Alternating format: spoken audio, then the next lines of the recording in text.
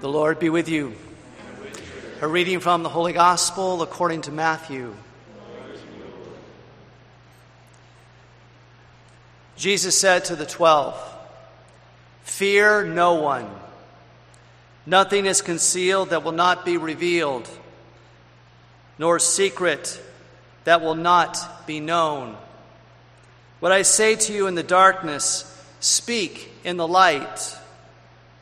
What you hear whispered, proclaim on the rooftops.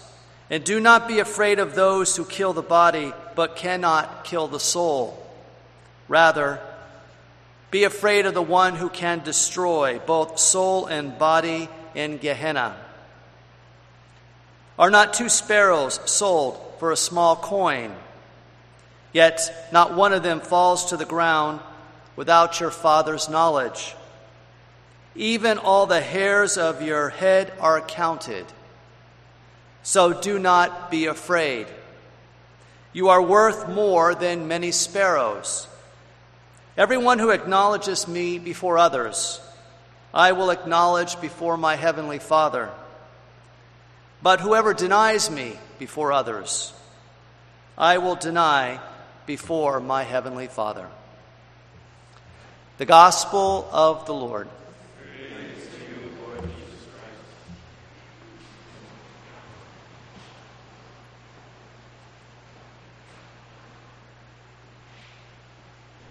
Do not worry.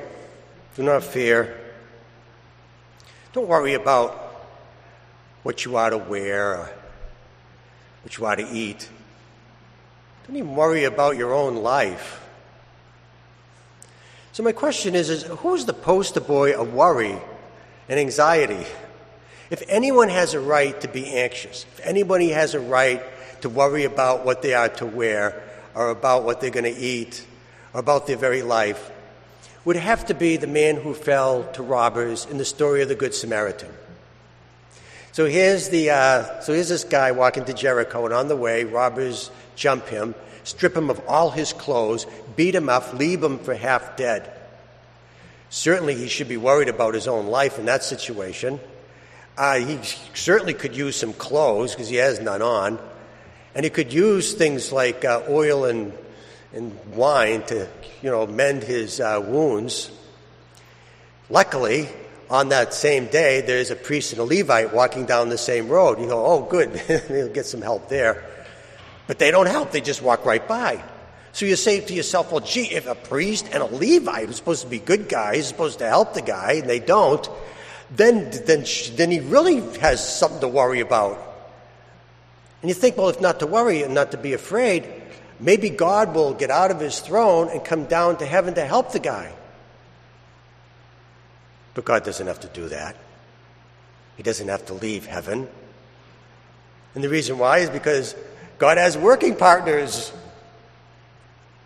So the Samaritan walks by and he's a working partner. So what exactly is a working partner? A working partner is somebody that does exactly what God would do is if God were here right now. A working partner has God's heart, God's compassion, God's slow to anger and rich in kindness. God has working partners. That's why people don't have to worry. Jesus was on his way to Jericho, and on the way, just before he got into the city, there was a blind man. So Jesus saw the blind man, and he cured his blindness, and he could see, and the man could see again. So I'm really happy that Jesus did something really nice, and the man can see now. This is very exciting. But here's the problem. What's the guy going to do for a living? He can't beg anymore, and that's how he got his money. So now what's he going to do? He probably doesn't have a skill. He probably doesn't have any education. Now what's he supposed to do? Should Jesus maybe perhaps just stay there and make sure that the guy is taken care of, and the next day, yeah, he has sight now, but now he doesn't have any money. No, Jesus doesn't have to stay. He can continue to go on to Jerusalem to save the world. And why? Because he has a working partner. In the very next scene, he is introduced to a man who's a very, very rich man, who is a chief of the tax collectors. So Jesus invites himself to dinner at the guy's house. And the rich tax collector says to Jesus, I will give up half my wealth to the poor. Working partner. Now Jesus can continue to go on to Jerusalem because he has a partner that will take care of the poor in that area. Because working partners are those that have the same heart that God has, the same compassion, will do the same things that God would do if God were here.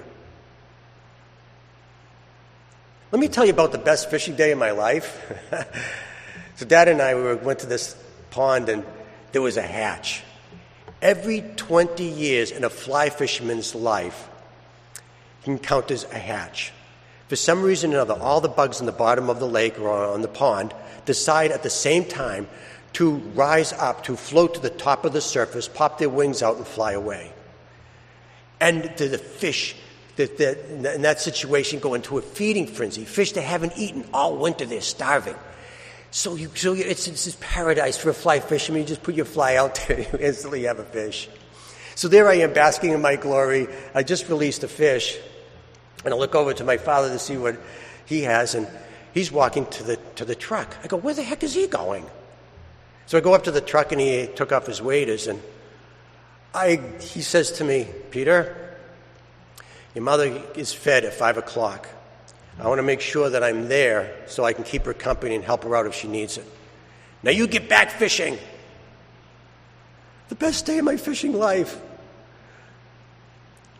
I remember standing there in the parking lot watching the truck drive away. And I heard God talk to me. God said, Peter.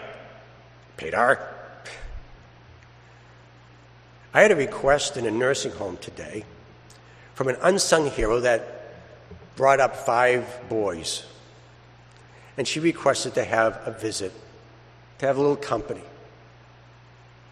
So I am getting my best working partner to take care of that request.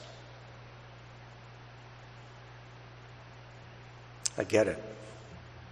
See, this is the reason why people out there don't ever have to worry about what they are to wear, what they are to eat, about their very lives. The reason why, because God has working partners, us, that share God's heart, that do the things that God would do if he were here.